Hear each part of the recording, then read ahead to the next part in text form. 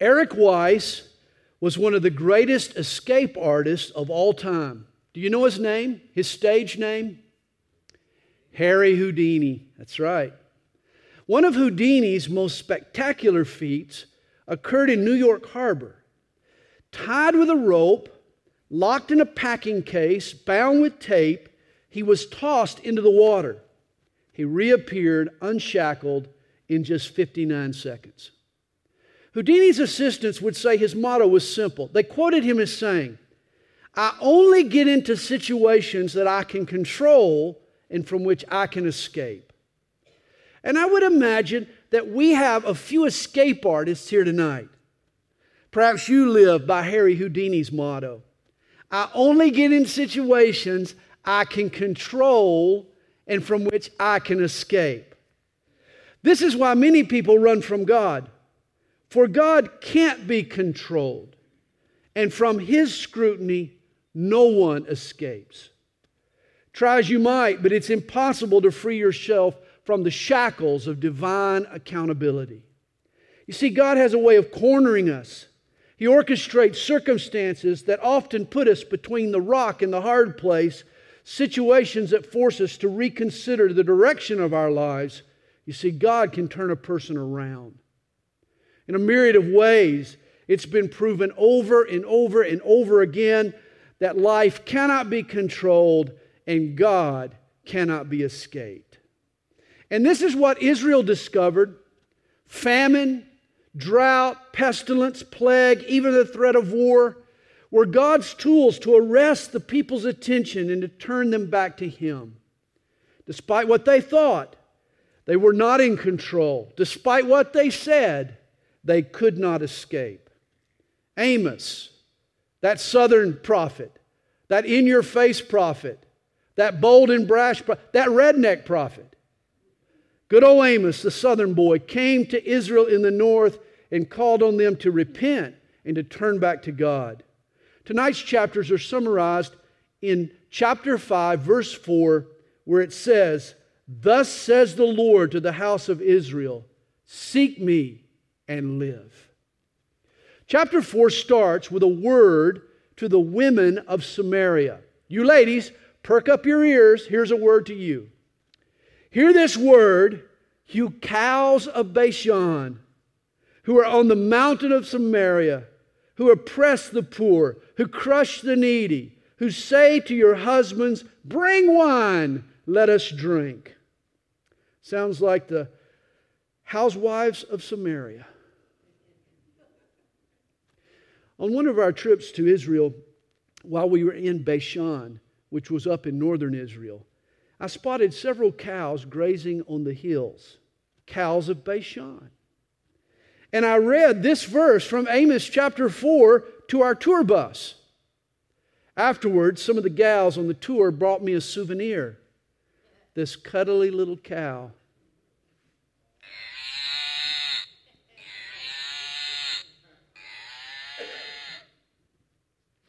The cows of Bashan. Actually, they weren't too fond of the metaphor. Amos calls the women of Israel fattened cows. In a Sunday school class, one little girl, she asked the question, or she was asked if she knew the story of Adam and Eve. This little girl replied, "Yes, I know the story. First, God made the man, and then looked at him and said, 'I think I can do better.' So He created the woman." Obviously, her version must have come from her mom. But I believe that there is some truth to her version. It may be that women were the first to be conned by Satan, but women are often the last to be corrupted. Traditionally, women have a stronger moral fiber, deeper spiritual leanings than most men.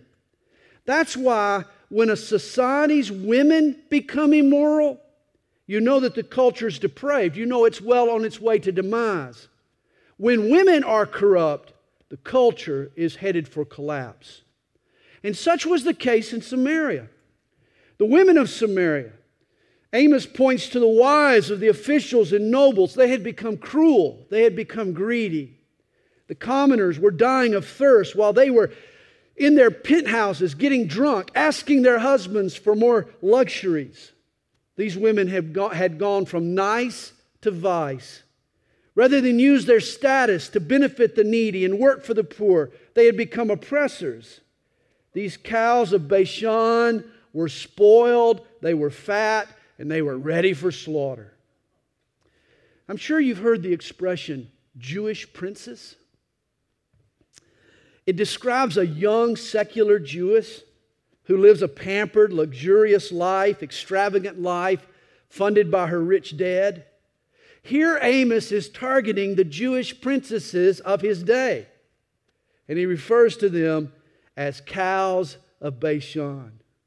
Bashan was the fertile, lush pasture land northeast of the Sea of Galilee. Amos, being a cattle breeder himself, he knew that the sleekest, fattest livestock came from Bashan. The cows there were plump and spoiled, and so were the women of Samaria. Amos here pulls no punches. There was only one thing worse than riling the mayor of Samaria, and that was upsetting his wife. And that's what you can bet Amos does here. He was a man of courage. He says in verse 2, "The Lord God was sworn by His holiness, has sworn by His holiness, behold, the day shall come upon you when He will take you away with fish hooks and your posterity with fish hooks." One of the practices of the Assyrian army was to place fish hooks in the nose of their conquered subjects. Then they would drag them like a fish, drag them on a string. It could also be a reference to grappling hooks that were used to move hay bales. Either way, the calves of these women, or the children of the cows of Bashan, they were headed for serious judgment. They were going to be conquered and subdued by the Assyrians. He says, "You will go out through broken walls, each one straight ahead of her, and you will be cast into Harmon, says the Lord." There are some people who think Harmon was a dumping place for dead bodies. All these distressing metaphors of an Assyrian invasion surely didn't bode well for God's people Israel. He says, "Come to Bethel and transgress." What an invitation. The prophet says, "Come to Bethel and transgress." Remember, Bethel was the site of the official idol of the northern kingdom of Israel. He goes on, he says, "Come to Gilgal, multiply transgression. Bring your sacrifices every morning, your tithes every 3 days. Offer a sacrifice of thanksgiving with leaven. Proclaim and announce the freewill offerings. For this you love, you children of Israel, says the Lord God." Now, what he's doing here in verses 4 and 5, he's using a parody. And to help us understand it, we need to get the big picture. Imagine you being there at Bethel. The word Bethel means house of God.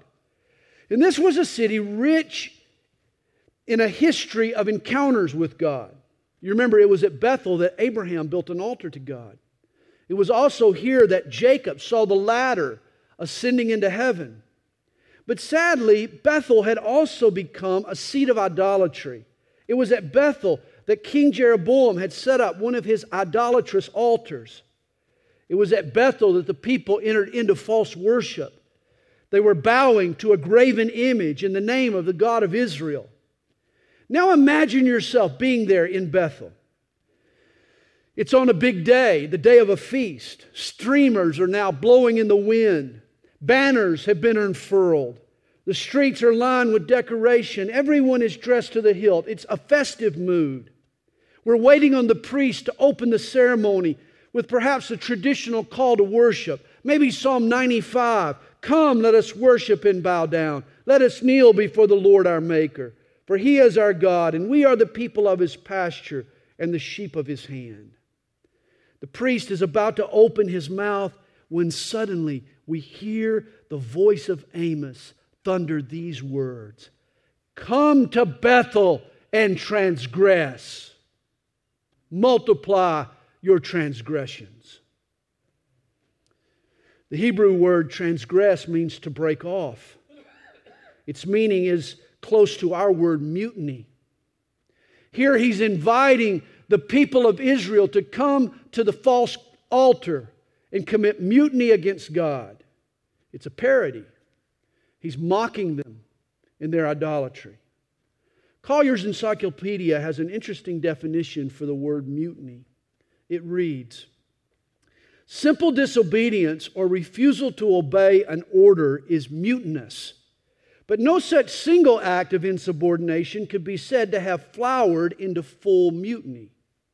A mutiny involves the intention to kill, displace, or continuously defy the officer. Unless we become overburdened with guilt, realize that a single act of disobedience is a sin, certainly, but it stops short of idolatry. You see, sin is a violation of a command, whereas idolatry is an organized, premeditated attempt to usurp the authority of the commander. Hey, it's bad enough to commit a sin, to break the command. But what is far worse is to undermine the authority of the commander. And this is what the nation Israel was guilty of. Not just disobeying the commands of God, but far worse, they had organized a system of religion that usurped the authority of God Himself. When we apply this to us, we could say we could maybe phrase it like this. A single sin might be a glance at an ad, or maybe a billboard or something that pops up on your computer. It features a sexy girl. You think a lustful thought. You can repent of that, and you can try to avoid any future temptation. That's a sin. But idolatry is more than just the sin. It's the temptation followed by the sin, but then it's the willful ignoring of God's authority in that area of my life. In other words, when the repetition of a sin is more my motive than repentance from that sin, then that sin has become an idol in my life. Do you understand that? When the repetition of the sin has become more important, more my motive than the repentance from that sin, then the sin becomes an idol. Idolatry is the deliberate arranging and organizing of my life in such a way that I can pursue sin and put myself in close proximity to its temptation. Well, verse 6 tells us, also I gave you cleanness of teeth in all your cities and lack of bread in all your places, yet you have not returned to me, says the Lord. Of course, cleanness of teeth was a proverbial expression for famine. No food meant that you didn't have to brush your teeth. The cleanness of teeth. In other words, God had sent Israel warnings. He had orchestrated situations, one of which was a famine, to get their attention, to cause them to realize they can't escape His judgment. I also withheld rain from you when there were still 3 months to the harvest. I made it rain on one city. I withheld rain from another city. One part was rained upon, and where it did not rain, the part withered. So 2 or 3 cities wandered to another city to drink water, but they were not satisfied. Yet you have not returned to me, says the Lord. God had done all this to get their attention, and yet they remained in their rebellion. He says, I blasted you with blight and mildew when your gardens increased, your vineyards, your fig trees, and your olive trees. The locusts devoured them. Yet again, you have not returned to me, says the Lord. I sent among you a plague after the manner of Egypt. Your young men I killed with a sword, along with your captive horses. I made the stench of your camps come up into your nostrils, yet you have not returned to me, says the Lord. Again, last week we mentioned that God's blessings sometimes surprise us, but His judgments are never a surprise. They're always marked out by sufficient warnings. You see, to be judged by God, you had to have gone through stop sign after stop sign. You had to have run through red light after red light. God always gives us ample warning.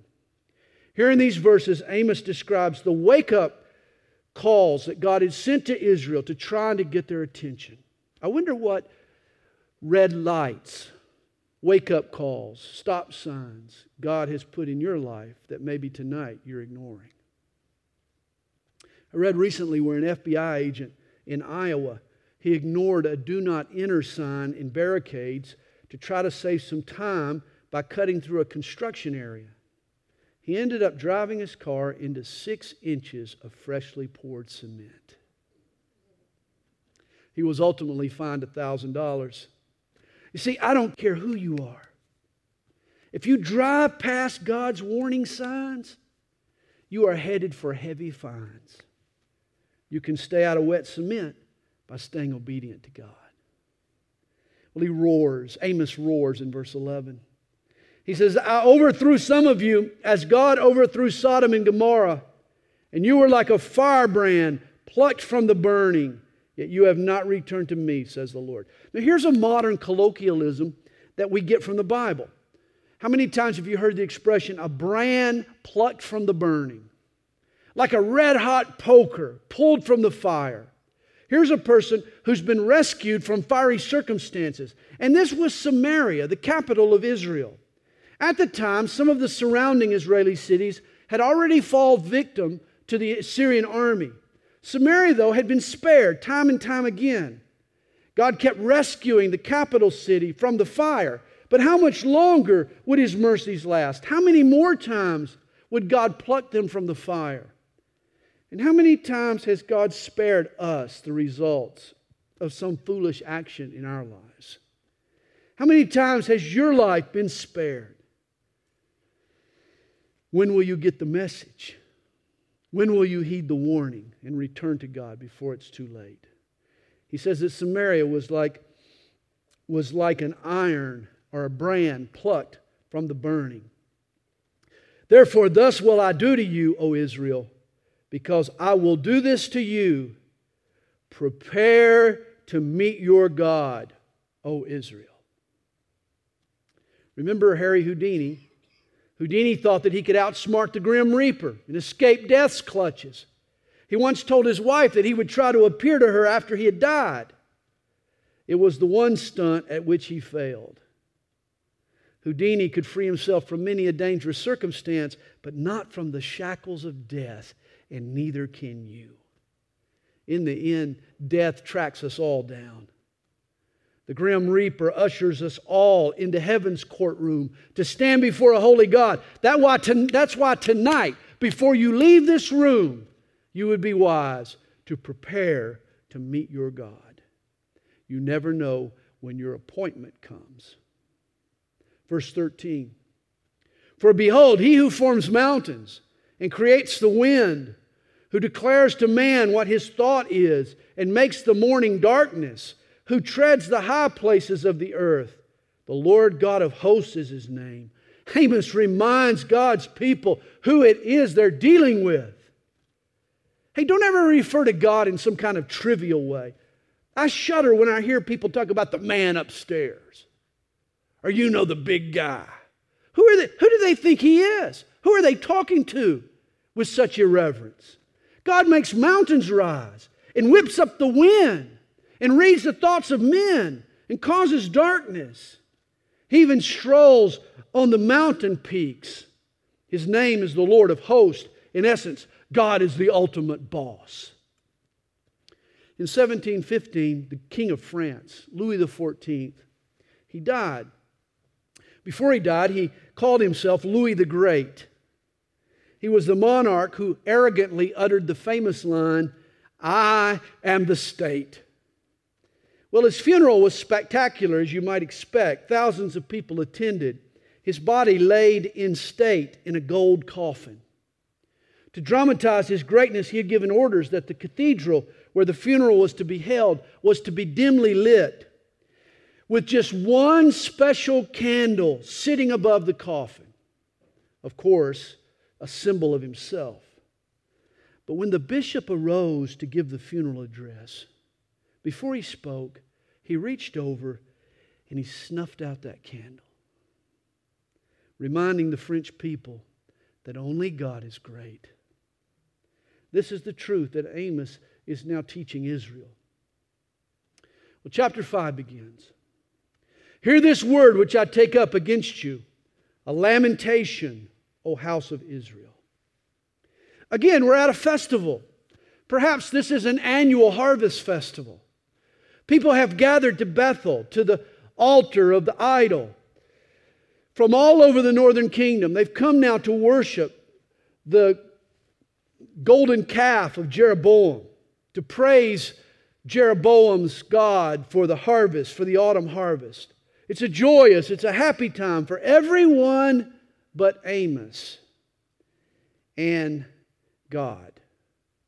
For in the midst of the levity, in the piercing through the laughter, all of a sudden, Amos announces that he has a funeral message to preach. Hear this word that I will take up against you, O house of Israel, a lamentation. Amos is going to preach a funeral in the midst of this party. Talk about throwing a wet blanket over something. Amos is about to crash a party with a eulogy, a lamentation. These people have gathered to drink and make merry, but Amos is mourning. God is grieved over these people's sin. Reminds me of the new pastor who took over a dead church. It's all you can say about it. One Sunday morning, the people walked in to the sanctuary and they noticed a black coffin right in the altar of the church. The pastor rose and he asked the people to please file by and pay their last respects to the deceased. What they didn't know is that the pastor had placed a mirror in the empty coffin at just the right angle so when they looked into the coffin they would see themselves. Here at Calvary Chapel, we're thankful that God has blessed us with an alive and with a growing church. But if we neglect the message of Amos and the warning to repent, we too can get spiritually sick. We can eventually die. Amos is trying to wake us up without a wake. Verse 2, the virgin of Israel has fallen. She will rise no more. She lies forsaken on her land. There is no one to raise her up. For thus says the Lord God, the city that goes out by 1,000 shall have 100 left, and that which goes out by 100 shall have 10 left to the house of Israel. He's describing the coming destruction of the Assyrian invasion. He's saying only 10% of the population will survive. And Amos's words were fulfilled just 36 years later, when in 722 BC, Samaria fell to the Assyrian army. He says, for thus says the Lord to the house of Israel, seek me and live. But do not seek Bethel, nor enter Gilgal, nor pass over to Beersheba.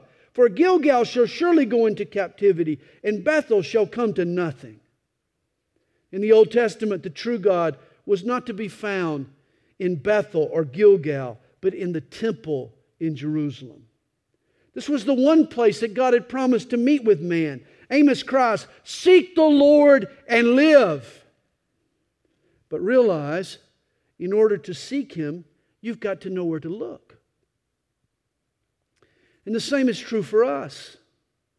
There's only one place in the world today where God has promised to meet with man, and that is in His Son, Jesus Christ. Thus, if you want to seek God and live, you have to come to Jesus. You can seek and seek and seek, and if you don't know where to look, you won't find Him. Verse 6, seek the Lord and live, lest He break out like fire in the house of Joseph and devour it, with no one to quench it in Bethel. You who turn justice to wormwood and lay righteousness to rest in the earth. He made the Pleiades and Orion. He turns the shadow of death into morning and makes the day dark as night. He calls for the waters of the sea and pours them out on the face of the earth. The Lord is His name. Pleiades and Orion are constellations in the heavens. He's saying God made the stars. God made the sea. God made the rain. He even makes the morning. He even paints the night. He rains ruin upon the strong so that fury comes upon the fortress. They hate the one who rebukes in the gate, and they abhor the one who speaks uprightly. You know, in 2 Timothy 4, verse 3, Paul tells Timothy the same will be said in the last days of people within the church. The time will come when they will not endure sound doctrine, but according to their own desires, because they have itching ears, they will heap up for themselves teachers, and they will turn their ears away from the truth and be turned aside to fables. As Amos said, they abhor the one who speaks uprightly. Verse 11, therefore, because you tread down the poor and take grain taxes from him, though you have built houses of hewn stone, yet you shall not dwell in them. You have planted pleasant vineyards, but you shall not drink wine from them. For I know your manifold transgressions and your mighty sins, afflicting the just and taking bribes, diverting the poor from justice at the gate. God had multiple beasts with Israel. Here he says their sins were manifold and mighty, many and mighty, oppressing the poor, overtaxing their citizens, even taking bribes were just a few of their transgressions. Which reminds me of the pastor who was asked to do the funeral of the meanest, most wicked man in town.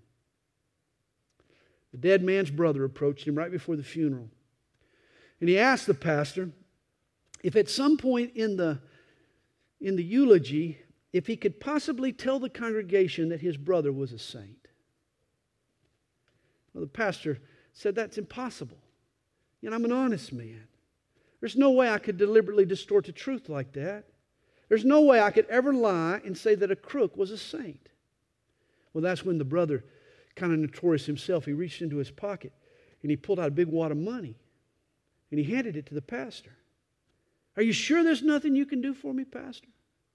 Pastor thought for a minute, took the money, and he said, well, let me see what I can do.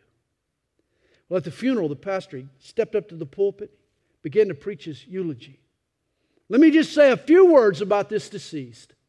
This man was the mean, wicked, nasty, rottenest, low-down man I've ever seen.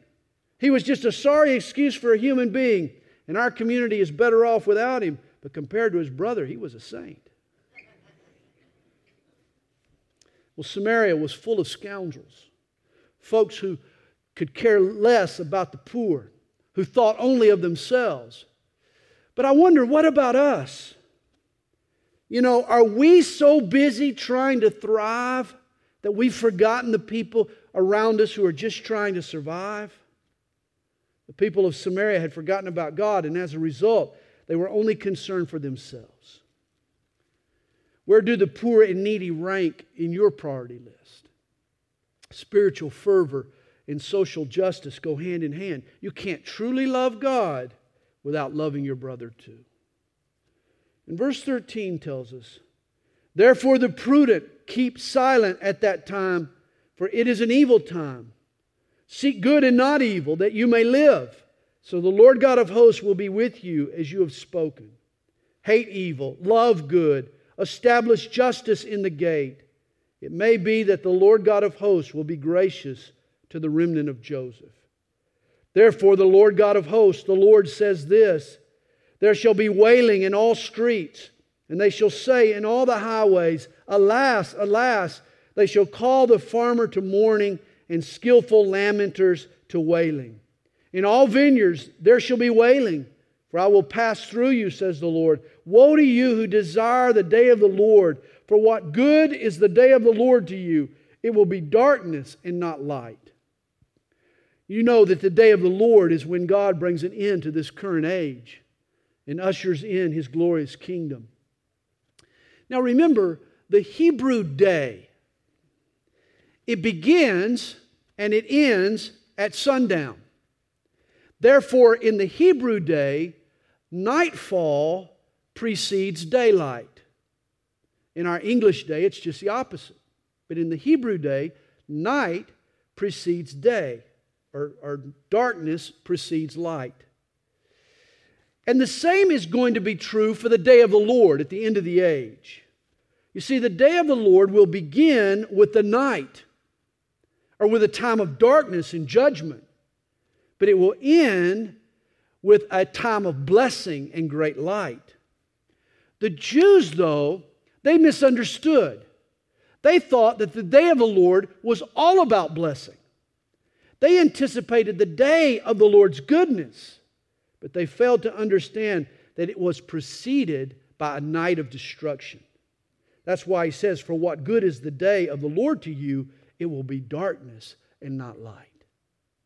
Verse 19, it will be as though a man fled from a lion and a bear met him, or as though he went into the house, leaned his hand on the wall, and a serpent bit him.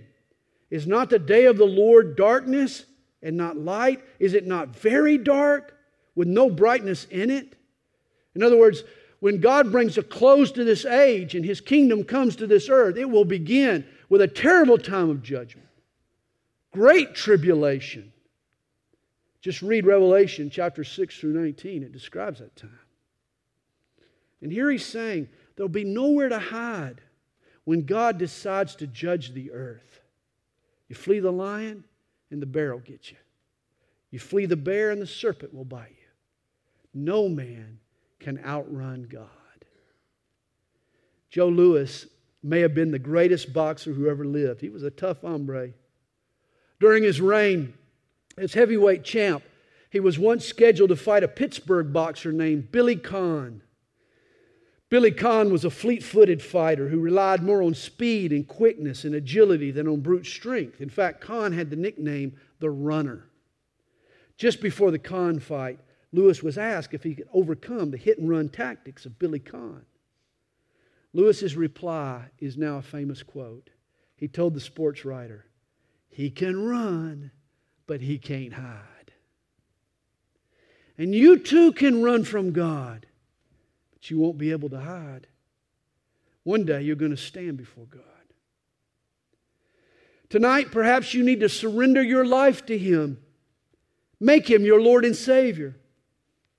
Maybe you know Him as your Savior already, but there's an area of your life tonight where you're ashamed. You've been trying to hide it from His scrutiny. Maybe God has placed a specific calling on your life, and you're afraid of the cost that might involve. And so you've been trying to duck God and His will for you. Again, let me just say, you can run, but you can't hide. God's going to get you. Good thing He's a loving God. Verse 21. I despise your feast days, and I do not savor your sacred assemblies. Wow. How would you like it if we all met in here on a Sunday morning? All of a sudden God thundered from heaven, I despise your feast days, and I do not savor your sacred assemblies. We all thought we were doing God a favor by showing up at church. God said He hated our sacred assemblies. The story is told of a husband and a wife who were driving home from church one Sunday morning. When she asked him, she said, "Did you see that new hat that Joan was wearing this morning?" Husband replied, "No, I didn't notice it." She said, "Well, did you notice that dress that Susan was wearing today?" "No, I didn't notice that either." "Well, did you notice those shoes that Betty had on?" "No, dear, I didn't." The exasperated wife said, "For goodness sake, a lot of good it does you to come to church." Well, Amos is speaking to this exasperated wife in her own words. A lot of good it does for you to come to church. There are people who go to church for the wrong reasons. Their bodies show up, but they leave their hearts behind. They pray, they sing, they read, they raise their hands. They supposedly praise God. The Bible, they supposedly praise God. They even study their Bible. But their heart is AWOL. There's no passion. There's no desire. They're going through the motions, but without the devotion. He says in verse 22, "Though you offer me burnt offerings and your grain offerings, I will not accept them, nor will I regard your fat and peace offerings." It's like you putting the money in the box and all of a sudden somebody grabbing your hand and God saying, "Hey, wait a minute, I don't want that from you. Not until I have your heart. Take away from me the noise of your songs, for I will not hear the melody of your stringed instruments. But let justice run down like water and righteousness like a mighty stream." God hated His people's worship because it was all a sham. They were playing their instruments, singing their songs, giving their offerings, but it was meaningless to God. If you love God, you're going to care about what God cares about. You can't say you love Him, then ignore the Lord's concerns and interests. These people were good at praise and worship and potlucks, but they were short on charity and kindness and love. They were good at religious liturgies, but tragically they knew nothing about righteous living. Let me read to you some stinging words. They stung me when I've read them. Here's a quote. We humans have an immense ability to tolerate contradictions between our faith and our actions. It becomes a way of life. We live in two worlds. The faith we talk and sing about and the life we live. We, as God's people, need to close the gap between what we say we believe and how we actually live. Are you closing that gap in your life? I think we all, in all of our lives, there's a gap. But are we working to close that gap? And I say start where you're at. In your home, at your work. Dare to be pure. Dare to be passionate for God. Heard the true story of a lady who walked into an elevator. She looked over, and there was actor Robert Redford. She kept sort of glancing at him, out of the corner of her eye, wondering if it was really the movie star. Finally, she just turned and she asked him, she says, "Are you the real Robert Redford?" He replied, "Only when I'm at home." The faith we sing about in church is the faith we need to live out at home. Are you an authentic Christian? What kind of a gap is there between what you believe and how you live? He says, "Do you offer me sacrifices and offerings in the wilderness 40 years, O house of Israel?" The answer was yes, they did. So why did they later resort to idols? You also carried Sikkuth, your king, and Chihun, your idols, the star of your gods, which you made for yourselves. The false gods he mentions here are Assyrian idols. Ironically, Israel will eventually be conquered by the people whose idols they now worshipped. "Therefore I will send you into captivity beyond Damascus," says the Lord, whose name is the God of hosts.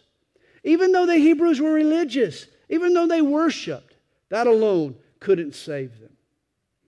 As God said earlier, let justice run down like water and righteousness like a mighty stream. You see, a faith that believes rightly will produce a desire to do what's right, to honor justice, to live out a righteous life. Now, in case you thought that Amos was a male chauvinist and he only picked on the cows of Bashan, there you go. You would be wrong. For in chapter 6, he addresses their husbands, who, as you'll see, if they were the cows of Bashan, these husbands were a bunch of bull. Amos addresses Sumerian officials, its leaders, with these words. "Woe to you who are at ease in Zion and trust in Mount Samaria, notable persons in the chief nation to whom the house of Israel comes." Notice those words. Woe to you who are at ease. And let that be a warning to us as well. Be careful we don't drop our guard. The times when you're most vulnerable to temptation, when there's the greatest spiritual vulnerability, when you're most susceptible, or when you kick back, take a break when you're at ease. Wow, you've been fighting a battle, you've been resisting temptation, but now the struggle's over. Let me just take it easy for a while. Wow, I've earned this. That's when you become a prime target for Satan. It's when you're at ease. It's when you drop your guard. 2 Samuel 11 is the passage that deals with the infamous adultery of David and Bathsheba. But it's interesting how it begins. Verse 1. "Now it came to pass in the spring of the year, at the time when kings go out to battle, that David sent Joab and his servants with him and all Israel, but David remained in Jerusalem." See, David stayed behind. This was the time of the year when kings usually went to battle. But not on this occasion. David decided to take a break. Man, I've been fighting so many battles lately. He decided to kick back. He spent some time relaxing on the veranda. He dropped his guard, ratcheted down his intensity. And it was at that very point when he saw a naked woman bathing in the moonlight. Satan took advantage of him when he was at ease and nearly destroyed him. You've heard the old saying, idleness is the devil's workshop. It's true.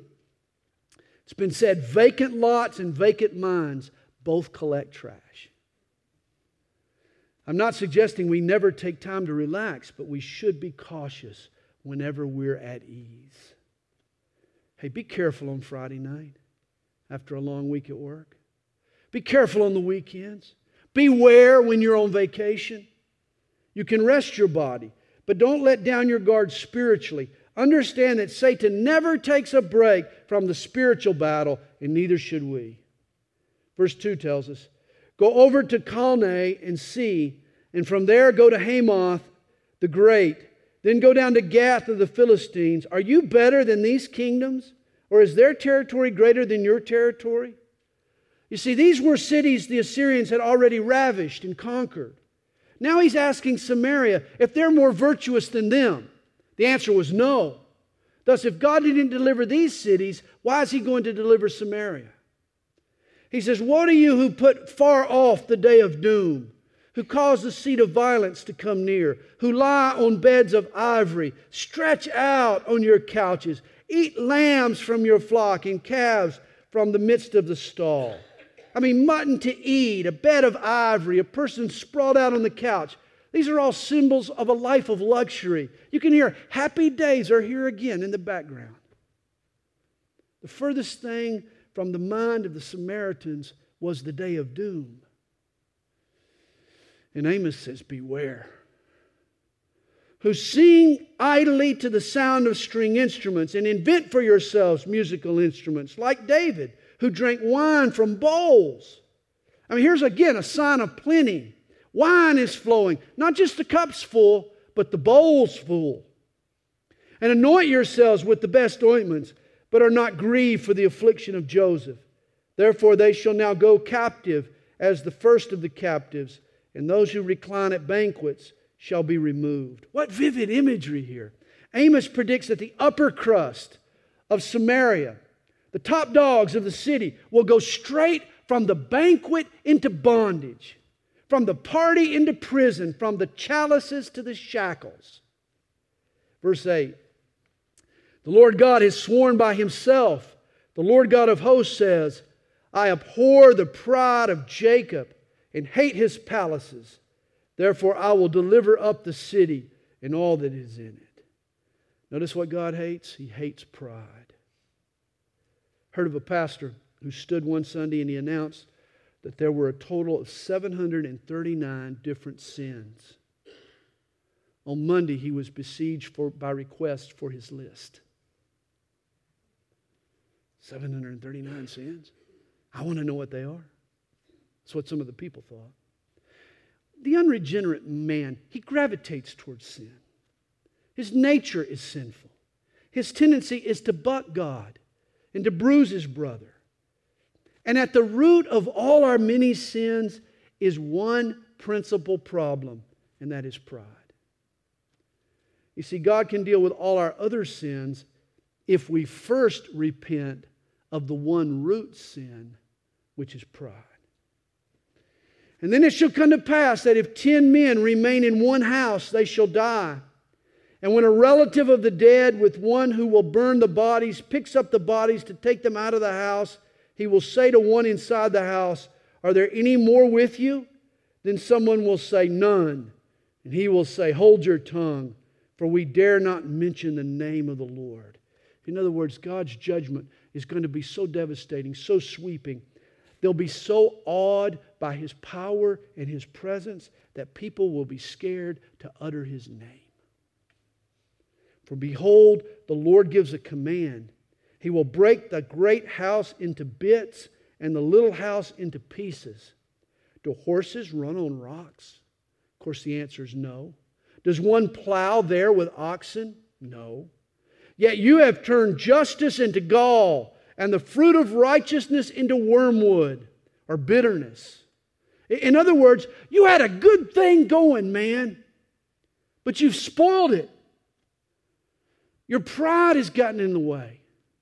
You've turned justice to poison, and you've turned righteousness to bitterness.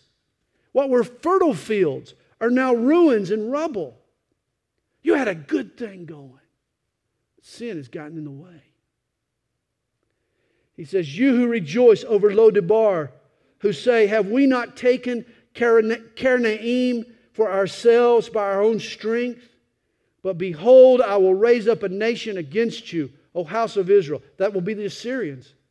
Says the Lord God of hosts, and they will afflict you from the entrance of Hamath to the valley of Arabah. The entrance of Hamath was the mountain pass from Lebanon to Israel's northern border.